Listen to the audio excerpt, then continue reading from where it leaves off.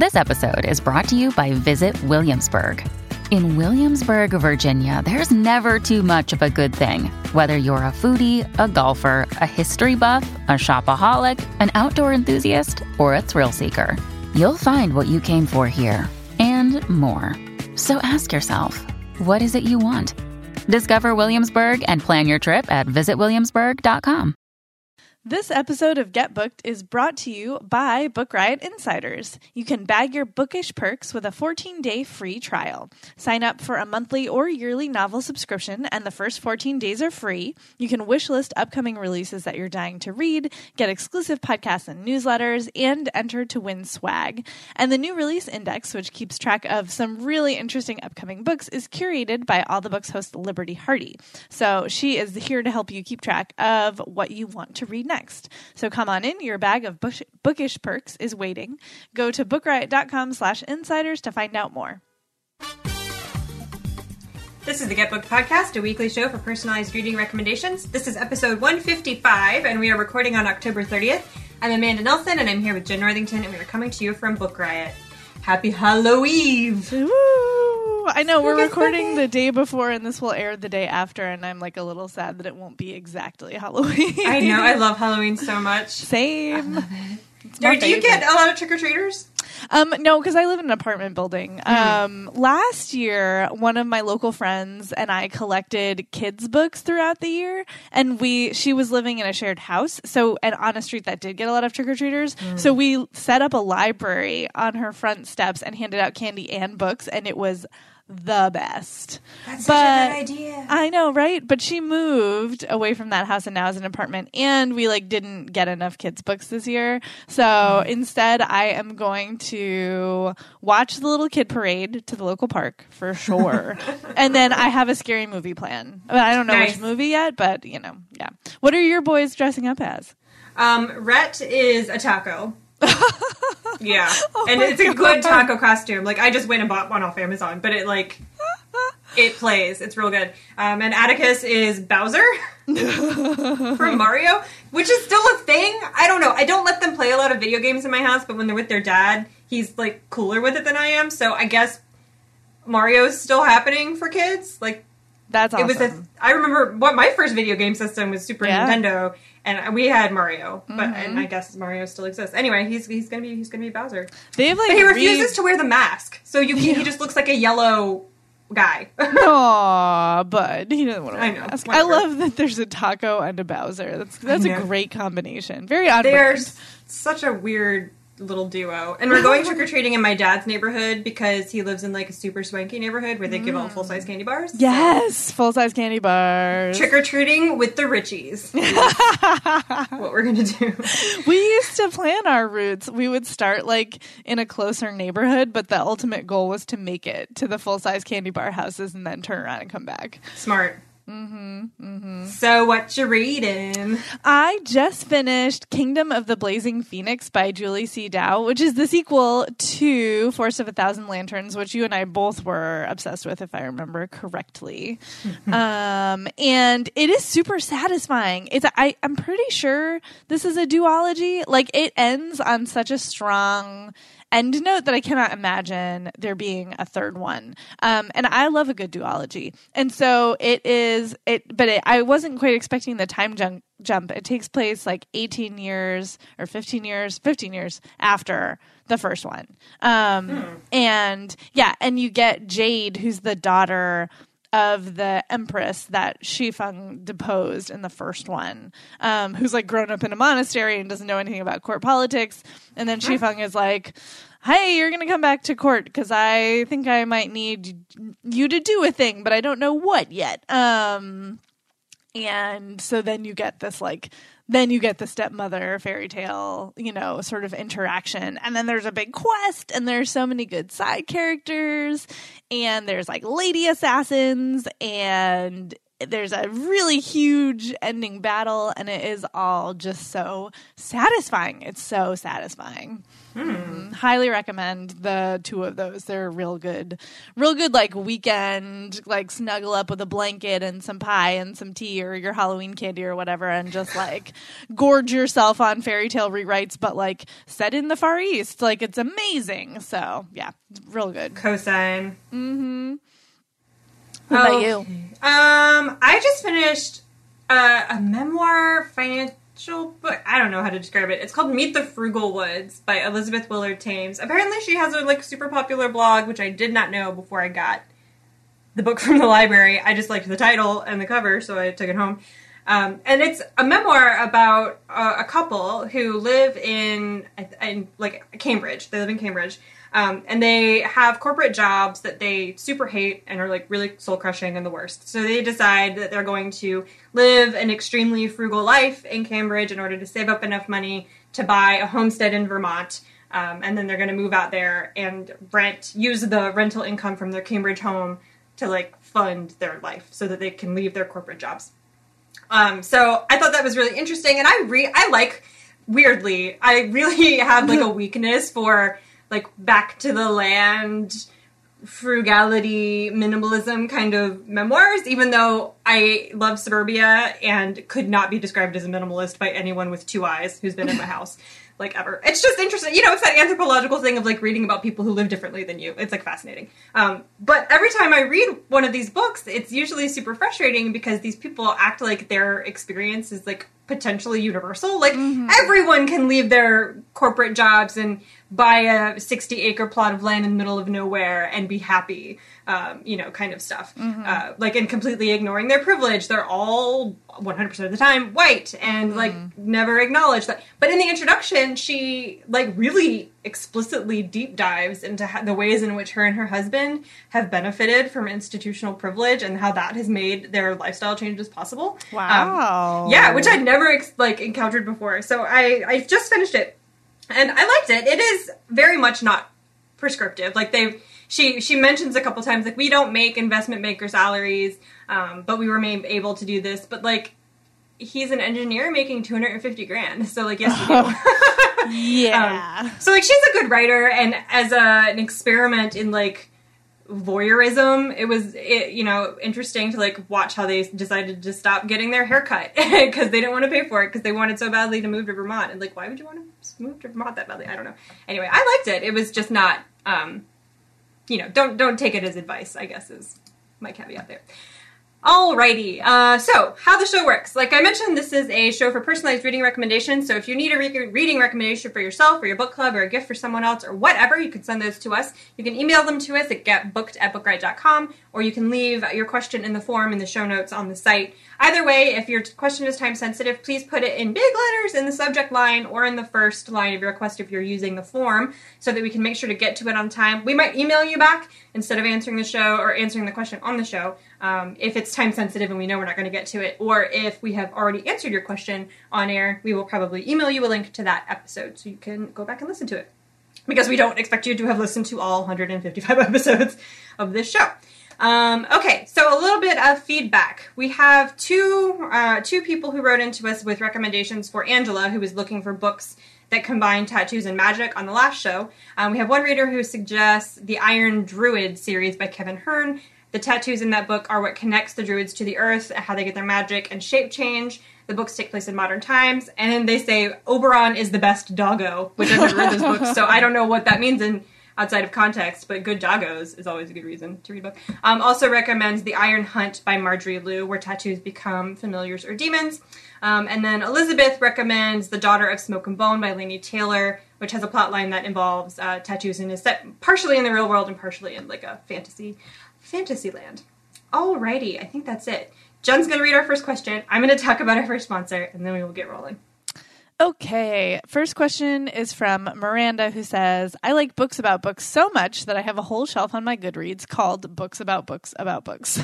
I look forward to reading your recommendations for it, but I wanted to put my hat in the ring. So in that vein, the Guernsey Literary and Potato Peel Society, The Air Affair, and the whole Thursday Next series, Mr. Pip, If on a Winter's Night a Traveler, and Cloud Atlas. Alrighty, our first sponsor is the Knitter's Dictionary, which is coming out from Interweave. And as a continuously failed knitter. I'm really excited about this. I try so hard to knit, and I just am very bad at it.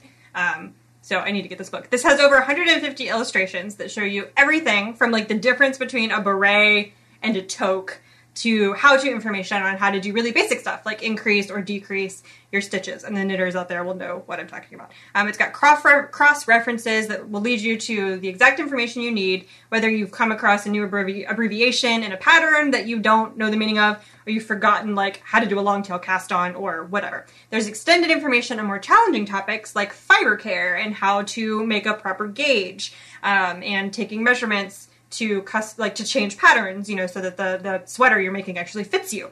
So all of this has everything you need to know, important information that no knitter should be without. It's got bonus tips and tricks. You can learn all the do's and don'ts of pattern knitting and how to make patterns, and generally have a more enjoyable knitting experience. So that is the Knitter's Dictionary from Interweave, and thank you for sponsoring the show.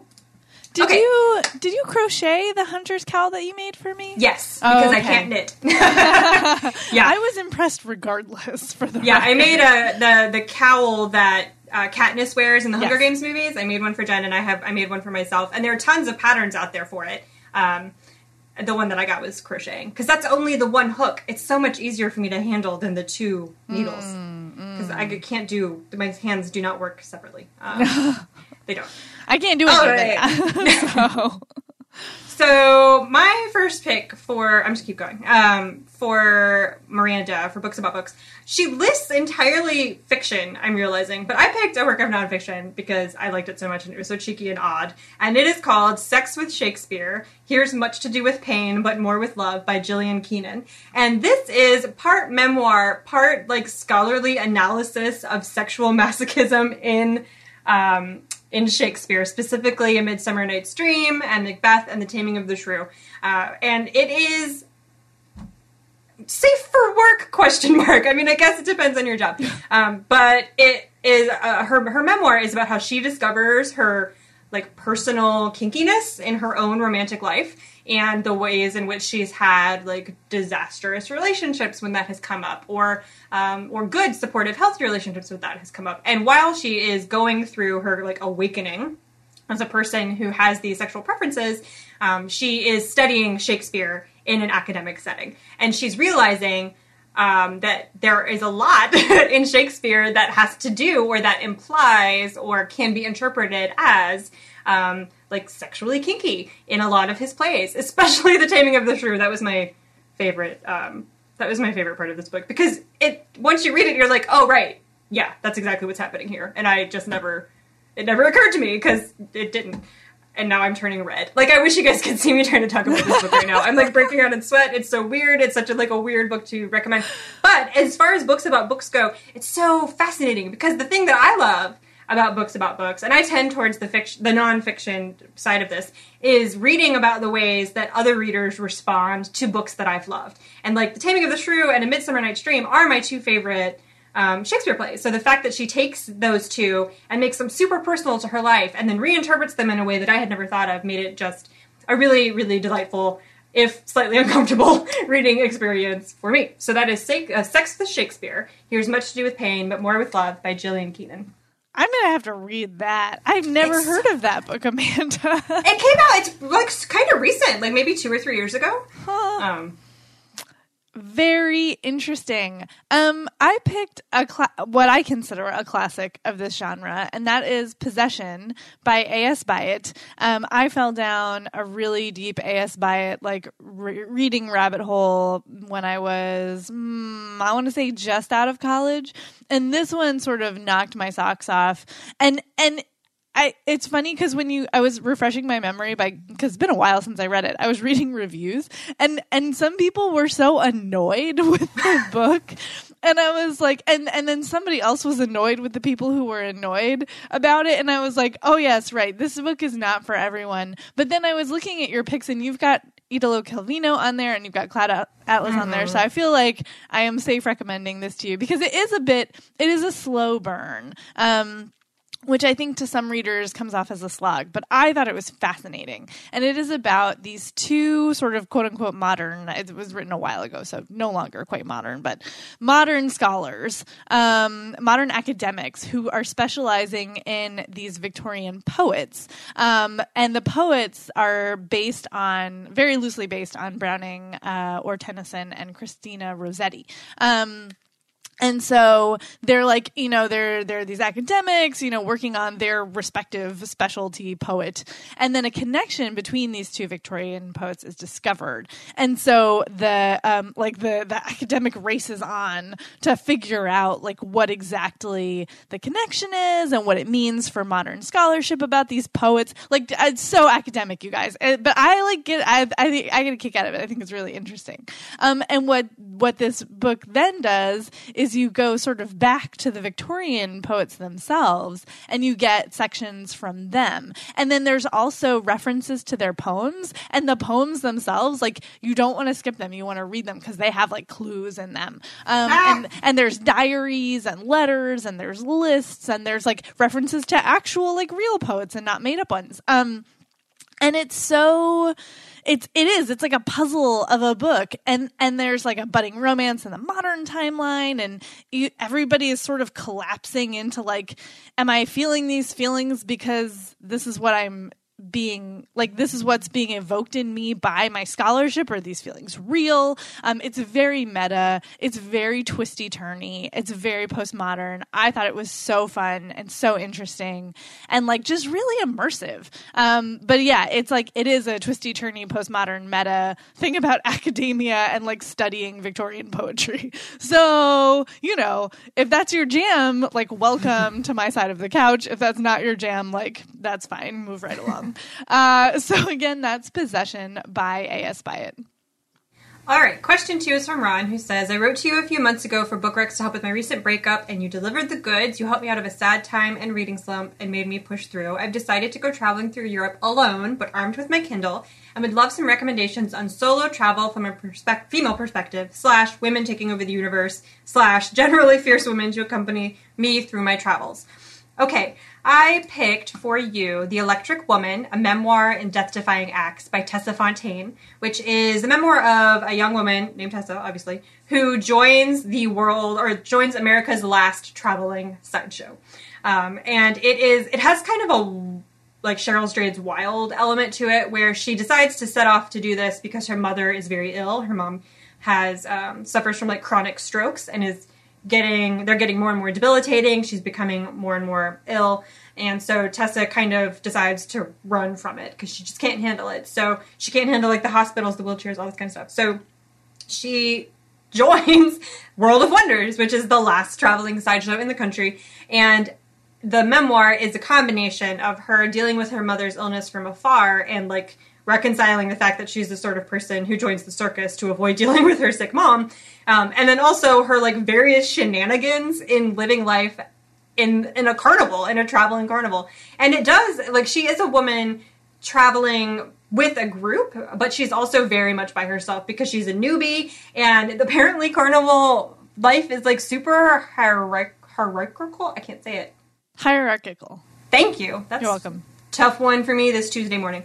And so she enters as this like complete newbie. Nobody respects her. She gets all the grunt jobs. And it's a very sensual reading experience in as much as like you feel her misery because the circuit or the carnival travels during the summer, going from like fairs, summer fairs to summer fairs. And so, and nothing has air conditioning, and she has to spend all day in like tents swallowing literal fire. So of course she's like sweating and hot, and there's no bathrooms, and she has to wash her clothes with a hose, and like she gets all these bizarre injuries, including but not limited to being electrocuted a couple of times. But she sticks with it for the whole season, which nobody expects her to do. And you're watching her like gain the respect and trust of all of these people who exist on the margins of society, and in order to like make do, have joined this sideshow. And like their skills are so they sword swallowing, and you know, all these really they become celebrities in their own little world, and she is very much like a fly on the wall, trying to navigate it by herself as a, you know, conventionally attractive pretty normal suburban young woman who isn't there because she doesn't have a choice, like a lot of these folks. And she's not even there because she's particularly interested in like learning how to do odd stuff with her body. She's there because she wanted to run away, and this was the opportunity that came up. So it's a really interesting emotional kind of journey, but also watching her like toughen up almost through her travels with the sideshow. And then the sideshow parts are my favorite because they're just so fascinating. So that's The Electric Woman by Tessa Fontaine. I picked one of my recent favorite memoirs to recommend to you. It is The Guidebook to Relative Strangers by Camille T. Dungy. And she is a poet, like a working poet, which is a thing. Who knew that was a thing? Not me. But yeah, she, and so she, like her livelihood comes from traveling around the country doing guest lectures and workshops and all of these things. And then she's also a recent mother. And so she brings her daughter with her. And she is a Black woman and, you know, with a Black baby. And there are so many layers to this memoir. Like there's the part where you are a mother traveling either with your family. There are occasional bits where they're on like a family trip. But mostly it's just her with her daughter. So you're a woman, I think, you know, a woman traveling alone with a baby. Like, how do you navigate that? You're a Black woman traveling, which is, you know, a thing that is not always a safe thing to be in, you know, America or many other places. And so there's that. And then there's also her nature writing is so good. Oh my gosh. There's descriptions of, I will never forget this one section that's just a description of the different plants in the California landscape. And it's just so perfect. And there's a section that takes place on a hiking trail where she gets injured. And there's, you know, just different, there's a bit in an airport. Like it covers so much ground, and it's not that long. It's like a little under 300 pages. It felt shorter to me for some reason because I was pulled through it so quickly. And it's just so interesting because, you know, she has some experiences that are sort of predictably terrible, but then these beautiful moments of grace happen, and or moments of connection just sort of out of nowhere. And it's just so good. Like it's so good. I just really want everybody to read it. And I think it is a rarity in this sort of woman, you know, traveling genre, both because she is a mother and because she's Black. A lot of these are about white women. And so, yeah, it's like, I think it's essential reading if you're interested in this sort of subgenre of, you know, women traveling. So again, that is Guidebook to Relative Strangers by Camille T. Dungy. Is that your Persist pick? It is. I wasn't sure if I was allowed to say it or not. Am I allowed to talk about it? Oh, okay. Yeah. So for the Persist Book Club, which takes place on our Instagram, I am in charge for December going into January, and this is my pick. So like, heads up, get your book now. We're going to talk about it. Come join our feminist book club. Mm-hmm. Okay, let's see. Question 3 is from Christy, who says, I love it when houses are characters in books. Some personal favorites are Jane Eyre, Du Maurier's Rebecca, and The Likeness by Tana French. I've also loved We Have Always Lived in the Castle and The Haunting of Hill House by Shirley Jackson, as well as The Woman in Black by Susan Hill. Can you recommend some great books that feature houses as characters? Happy to read any genre. Bonus points if it's haunted. What you got, Amanda? I picked a classic also of this genre, which is The Shining by Stephen King, which you should read even if you've seen the movie because they're not really the same.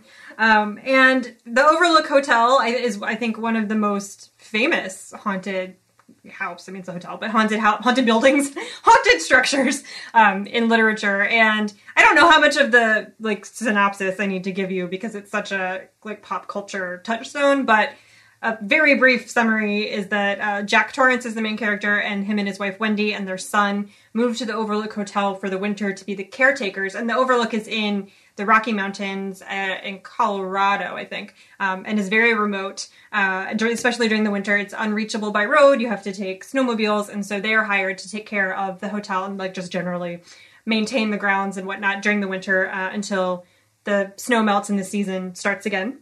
The bad part of that is that the Overlook is super, super haunted by very aggressive, hostile kind of supernatural forces, and the little boy is really sensitive to that kind of thing. That he has what's called in the book The Shining. Another character calls it that, and you're kind of experiencing the increased haunting through the little boy's point of view. So it has that combination of super spooky Stephen King haunted ghost stuff, but also precocious, possibly possessed child, which is always super freaky to me. I can't deal with it. And yeah, haunted topiaries also. So go read it. It's really, really creepy. I read it at a really inappropriately young age and have a maintained terror of like bathrooms in hotels. Freak me out a lot still. And I read this book easily 20 years ago, and I'm still like, I'm not going in there. I'm not doing that. Do I need to clean my body? I don't think so. I'll be fine.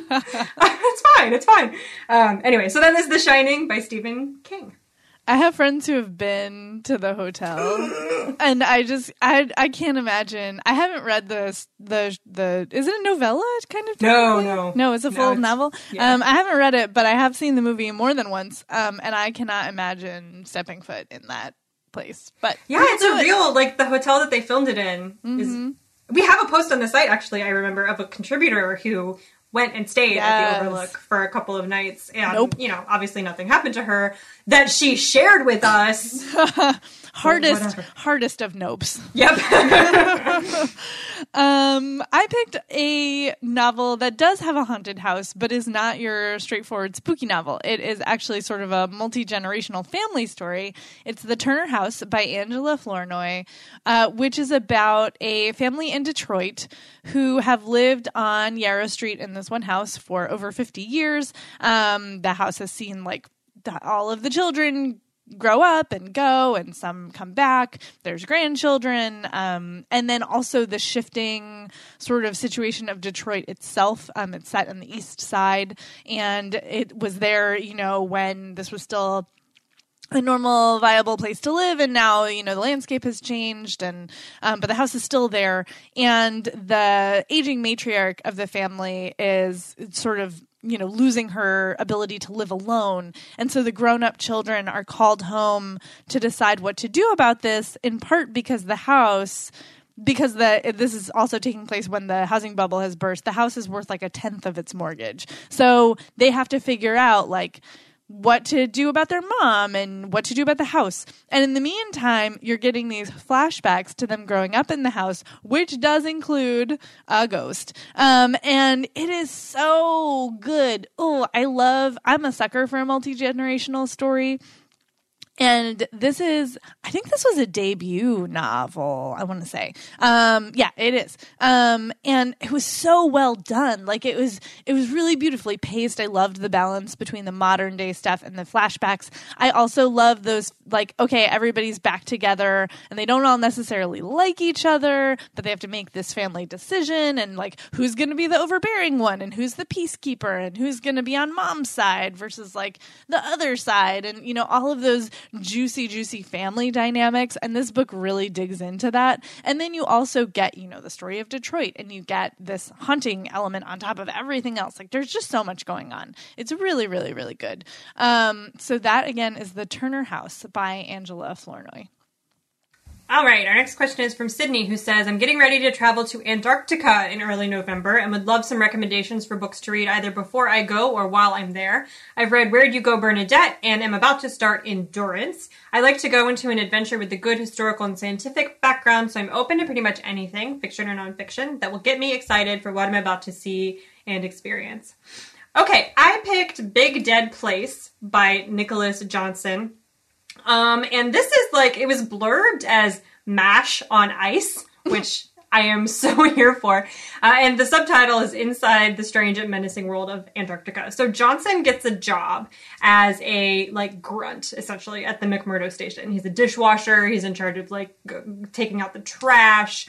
And he's living, you know, in the U.S. Antarctic Program station with all of these really lofty, brainy kind of scientists, and he thinks that it's going to be like super educational, and he's going to, you know, revel in the natural beauty of Antarctica and all this stuff. But instead, what he finds is like drinking games and really obscene Halloween parties and like sexual hijinks, and people who get what's called the Antarctica stare, where if they spend enough time in the station, they just will stop talking mid-sentence and start staring off into space, which is apparently a thing. And then there's all this like bureaucracy and red tape. Everyone is drunk 100% of the time and super, super bored. So it's this really like funny, almost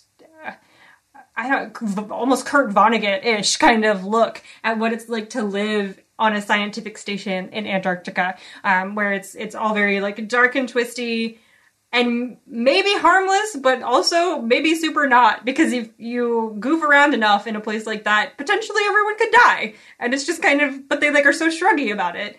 And then he also has to clean up after all these people. So it's really savage. It's savage, but super funny. So that's Big Dead Place by Nicholas Johnson. I also want to shout out this news story that some of our contributors found this morning about a scientist in an Antarctic outpost who stabbed another scientist with a kitchen knife because he got annoyed with the guy for spoiling the books he was reading constantly. And that's all I have to say about I did not. So I saw those stories going around. I just saw the headline like stabs somebody stabs somebody, and I didn't click on it. It's really because spoiler. Yes. It's because he kept doing it. Like every time the guy would pick up a new book, the other guy would spoil it for him, and it happened over and over again. And I guess they got into a big fight about it, and then he stabbed him. Wow. Because Antarctica. I mean, that sounds like a segment from the book that I picked, quite frankly. I picked South Pole Station by Ashley Shelby, which I'm going to say right off the bat is becoming a bit of a problematic fave for me. And it is a black comedy, and it's set during the Bush administration. And I for some reason, when I was reading it, I thought it had been written then, because some of the humor feels very George W. era, but it actually came out last year. So now I'm like even more like, ugh, because like there's like, for example, there's some misgendering of trans characters who are not on stage, but like, you know, there's misgendering involved, or I don't know. I'm like, I was just poking at the description to, you know, get myself ready. But anyway, okay. So big caveat for problematic language, and like the black comedy is pretty black. And so it's very dark and very sharp, and is not always punching. Let's say it's not always punching up. But it's South Pole Station by Ashley Shelby. It takes place in the Amundsen's South Pole Station, which I've heard of McMurdo. I didn't realize there was another one. So there is, apparently, unless she made it up, but I'm pretty sure it's real. And trigger warning for suicide for this.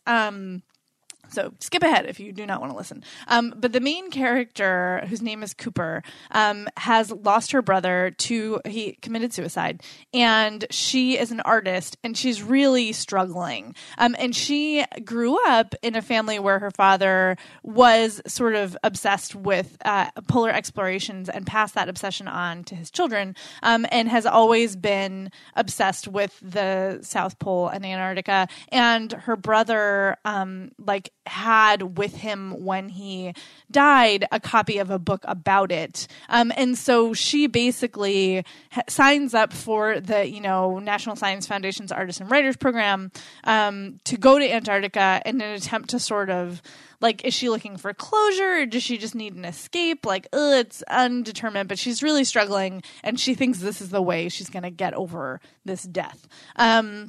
And she's also, she's in her 30s. She was acclaimed as a very young artist, and now is sort of struggling to figure out what her career is going to look like. Does she even have a career? So she goes to South Pole Station for all of these reasons. And then the people that she meets, as you might suspect, it's a very misfit, Island of Misfit Toys kind of crew. So, there's the new volunteer cook who's planning on taking over from the resident cook. And there's an astrophysicist who's doing research basically to disprove his famous father's theory. And the station manager is a black and gay man who is the only black man at the South Pole. And there's also it is set during the Bush years. It is set there specifically because there is a climate denier scientist who has been sent to the station to do research to like that, the congressional people who sent him there think is going to back them up on saying that climate change is not man-made. And of course, all of the scientists are in an uproar. They're like, sort of like pranking him, and he's an outcast, and they're blocking his ability to get to supplies and do his research and all of this stuff. And what's so interesting about this book, and I'm not done yet, I'm about halfway through, is that Shelby is really giving everyone a turn at the mic. And I think what's hooking me is that I am a little desperate for nuance right now. And this book delivers on that. Like none of these characters, all of whom could be caricatures of themselves, are. Like everybody gets complexity and layers. And I just hit a section where you start to hear more from the climate change denier guy about like why he's there. And it's really interesting what is happening with these characters. And Cooper the artist is sort of the main narrator, but you do occasionally get these other POVs, and they've all so far been really interesting and have really sucked me in. And then the group dynamics are, of course, bananas. And one of the people who is there is a sociologist studying group dynamics, and you occasionally get her like lab observations on the other people at the station. It's really interesting. And I think also if you want like the mundane sort of nitty-gritty details of what it's like to be there, this definitely does that. Like you get all of these, and this is what happens when you have to go to the bathroom in the middle of the night, and this is, what the rooms are like, and this is what it's like when you, don't have ready access to fresh fruit, and, all of the, like, the shenanigans that go on about who's dating who. And, like I said, it does have some problems. It's very heteronormative for the most part. But I don't know. It's really sucking me in, and we'll see. But, so far I cannot put it down. I have to know what is going to happen with all of this stuff. So that's South Pole Station by Ashley Shelby. All right, let's see. It is time for our second sponsor, which is Shades of Wicked by Janine Frost. Master vampire Ian has made many enemies over 200 years, like you do, including Dagon, a demon who now lays claim to his soul. So Ian's only chance to escape is to join forces with a law guardian, but he's never been able to abide the rules for long. Veritas, her normal role is police, judge, and jury to reprobates like Ian, but she has her own axe to grind with Dagon. So she uses Ian as a bait for the demon and realizes his devil-may-care image may hide something more powerful. And meanwhile, Ian discovers that Veritas has secrets of her own. So first there was the Night Huntress, then the Night Prince, now meet the Night Rebel.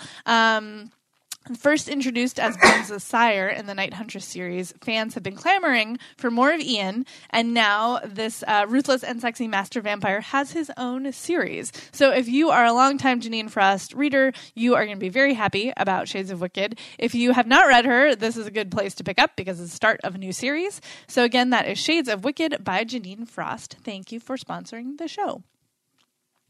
All right, let's see. Next question is from Becca, who says, Hispanic Heritage Month, September 15th to October 15th, has me wanting to tap into my Mexican-American roots. I want to fill in the gaps of my knowledge, especially in this political climate that tries to vilify these communities. Can you recommend any nonfiction about Central and South America to tap into the complex history and culture? Bonus points if available on audio. Amanda, what you got? Okay, I picked Tell Me How It Ends, an essay in 40 questions by Valeria Luiselli. And this is an expansion of an essay that she wrote in 2016 of the same name. Luiselli is a Mexican author who lives in New York, and she volunteers as a translator for the immigration courts in New York City. And during her work as a volunteer, her main job was to take the 40 question questionnaire that people who are going through the system have to answer once they've been caught and are, having to go through the court system and determine their ultimate fate. She works almost entirely with children, so she is dealing with the like that double dose of really, really complicated and heartbreaking stories, but also dealing with people who are maybe too young to understand the questions entirely or too young to answer them properly. So it's really, really like a complex volunteer thing that she's doing. And she's structuring around these 40 questions, like, were you harmed on your way here? Or do you know anyone here? Or where are your parents? Questions that she has to ask these people. These kids, she takes each question and like breaks down why they're super complicated. And like for the were you harmed on your way here question, she goes into how violent and dangerous the journey is from pretty much anywhere you're coming from in Central or South America to get to the U.S. border and cross it, and the risks that you're taking. It's tough. For such a short book, it's probably not more than 100 pages. She really just like hammers a lot of information in a really powerful and moving way into it. And she's talking about, these people who are coming here from countries that are full of like gang violence. And it seems to be the majority of the children that she's talking to. That's the reasons why they and their families fled their home countries and came here, is because they were trying to escape gang violence. And their children or parents had been specifically targeted by drug runners to be like initiated into these gangs, and so they're literally running for their lives.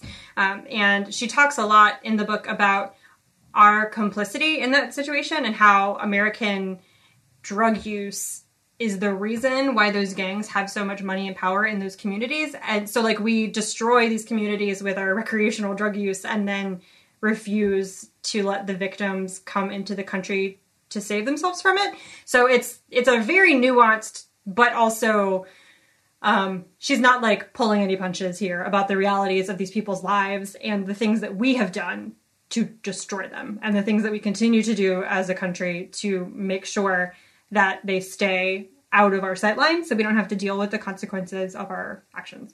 So that's Tell Me How It Ends by Valeria Luiselli. This is not my specialty. So I went to the contributors for this one. And I know you said you yourself are Mexican-American, but you asked for Central and or South America nonfiction. And Rincy recommended Deep Down Dark by Hector Tobar, which I do need to read. This is about the 33 men who were buried in the Chilean mine in 2010, which I absolutely remember being stuck to my TV screen and the internet, waiting to hear what was going to happen, because they were down there for almost 70 days. And it was really intense. And this is a journalist, a Pulitzer Prize winning journalist who has gotten exclusive access to the miners and is not only telling the story of all 33 of them, but also sort of their personal histories and the history of Chile, because so mine was in Chile. I think I said that, but just in case I didn't, in the Atacama Desert. And yeah, it is a very sort of specific event history, and it also is about these specific men. But it was actually funny when I was looking through the reviews, some people were complaining that like, oh, there's too much Chilean history in here. And I was like, I think that's exactly what I want,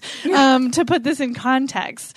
So it's not just the story of these men, it's the bigger picture as well, which I think is really fascinating and that I'm really looking forward to reading. And so, yeah, I thought this might be a good addition to your reading. So that's, again, Deep Down Dark by Hector Tobar. It is available in audio. All right, question 6 is from Alexis, who's looking for a Christmas present recommendation. She says, my dad loves Sherman Alexie, and not only does he keep telling me I should read him, which no, but I don't think he's read any other Native authors. I'd love to help him expand his horizons in this arena, but I'm having a hard time coming up with something he'd like since our tastes are very different. I love sci-fi and fantasy, but he's not super into that. I read a lot of Joseph Bruchac, some Tim Tingle, and Rebecca Roanhorse. He does not find my recommendations very appealing. From what I can gather about what he shared to me, what he likes about Alexie's writing is his humor and the poignant personal narrative. Do you have any recommendations for books or Native authors who fit the bill? Yes. I picked Crazy Brave by Joy Harjo, which is a memoir that is also poetry that is also weirdly musical. So I listened to this on audio, and she sings a lot of the book. So I really do. I don't know if you didn't say if your dad is in audiobooks or not. And I'm sure it's, just a beautiful read on paper as well. But if you can get it on audio, it's such an interesting reading experience because the lines that she chooses to sing, I think if I had read on paper, I would not have realized necessarily were like poetry or song lyrics or anything like that. But her voice, it gives it a really interesting complexity. So she is a member of the Muscogee Nation. She was born in Oklahoma at the end of the Trail of Tears, and that is her heritage. And so her memoir is about generational trauma and also growing up learning how to deal with her stepfather who was abusive, and finding kind of solace in her imagination and spiritual practice and like beauty in the natural world and all of these sorts of things. And Joy Harjo is a poet and a songwriter. So the book is super poetic. And sometimes it's so poetic that I had to stop and be like, wait, what? And like rewind it to kind of figure out what she was saying. But I when you get used to like the cadence of her writing and the way that she like formats her sentences, it's just such a like singular experience, her writing, because I've read a lot of books before that are written by poets and you can tell, and it's not always pleasant, I guess, when you're looking for like a straightforward, like if you go into something expecting like a straightforward narrative style and what you get is this like really I don't know, poetic, not straightforward kind of narrative, it can be a little off-putting, or it has been to me. I don't know, maybe y'all love that, but I did not have that reaction to this. It was not a super straightforward read 100% of the time, especially in the beginning. But once I got used to it, it was just fantastic. And I loved it so much. So yeah, go check that out. I don't know that I would necessarily say it's got the humor that Sherman Alexie has. She's writing about a lot of the same topics, but from a much more like transcendental spiritual perspective, as opposed to like 13-year-old boy perspective. But I think that the like really personal narrative part of this book will appeal. So that's Crazy Brave by Joy Harjo. I picked If I Ever Get Out of Here by Eric Gansworth, which I think is a really good comp for what you're looking for, because it is sort dryly funny in parts. It's funny because it's true. It hurts a little bit, kind of funny. And then it also it is really poignant, and it is a very personal story. It's technically a YA novel, but I think this is very crossover. I think this is a very adult-friendly read. It takes place on the Tuscarora Indian Reservation in 1975. And the main character, Lewis Blake, who's also known as Shu, is a teenager, and he's just kind of living his life, which, includes like his family are very poor. And so, half of the house is sort of tied together with tarp and duct tape, and it's snowing outside. And so that's not great. And he is dealing with a school crush and then bullies. And he just recently, has become the target of a very specific bully, which is making things very complicated.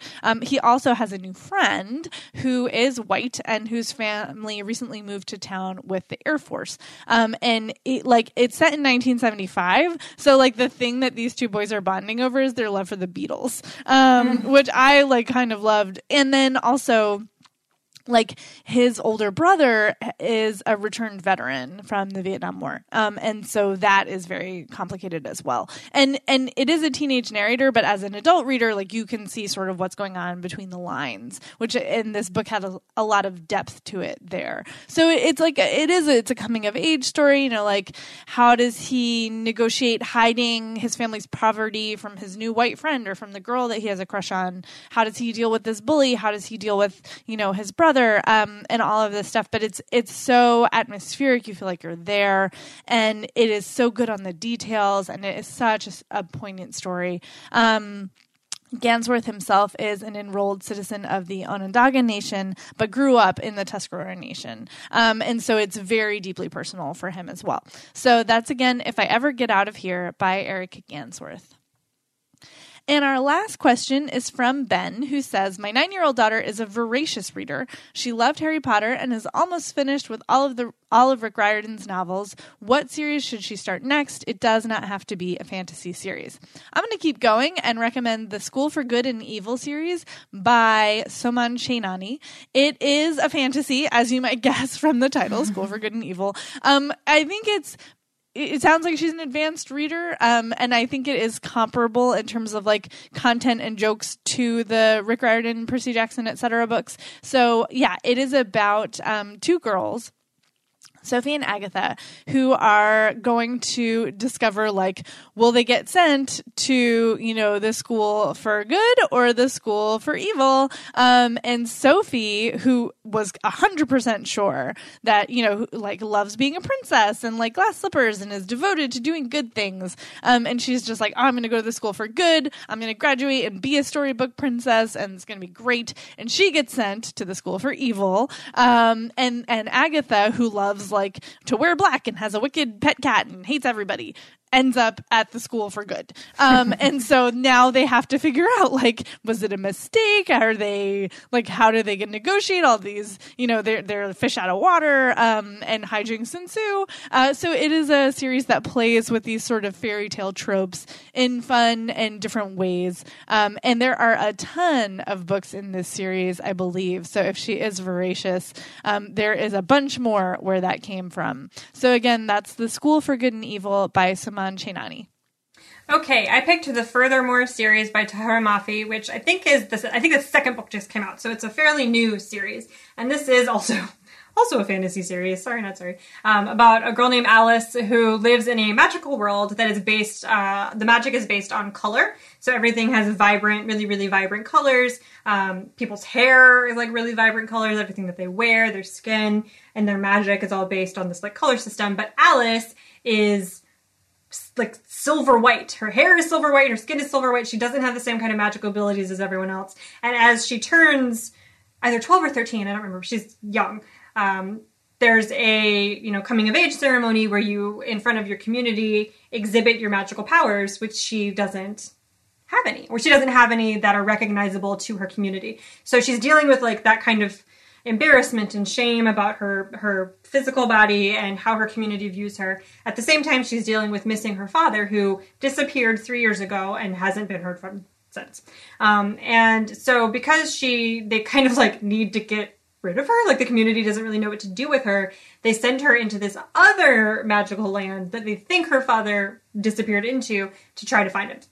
And she is given a companion of another kid her age, Oliver, who has magical abilities, but his magical abilities are like the ability to lie to people without being detected. So you never really know what's going on with this kid. And so she has to go on this, quest, this like Lord of the Rings style quest with this guy she doesn't necessarily like or trust to try to find her father using abilities that she doesn't have. And it's a very like confidence building kind of book. And the thing that I love about this is that Oliver, if you read a lot of books for younger kids or even YA, where a girl and a guy go on a magical quest or any kind of quest, the male character can be often like super condescending. And it's almost unconscious on the author's part. But I think that Mafi's doing something really interesting in this book where Oliver condescends to Alice and she doesn't take it. Like she does not let him tell her what to do, even though she's the one with no recognizable magical abilities and she's the one who's emotionally wrapped up in the results of this quest. Like she still manages to keep her story about herself and not about Oliver's feelings or whether or not he likes her or his opinions about what she should do or not do. And I like really deeply appreciated that. So that's Furthermore by Tahereh Mafi. And that's our show. Hooray! Yay! Thank y'all so much for listening. Please go leave us a rating and a review on Apple Podcasts. Thank you to our sponsors for sponsoring the show. You can find us on social media. I'm on Instagram at I'm Amanda Nelson. And I am on Tumblr and Twitter as Jen IRL. It's Jen with 2 N's, IRL. And we will see y'all next week.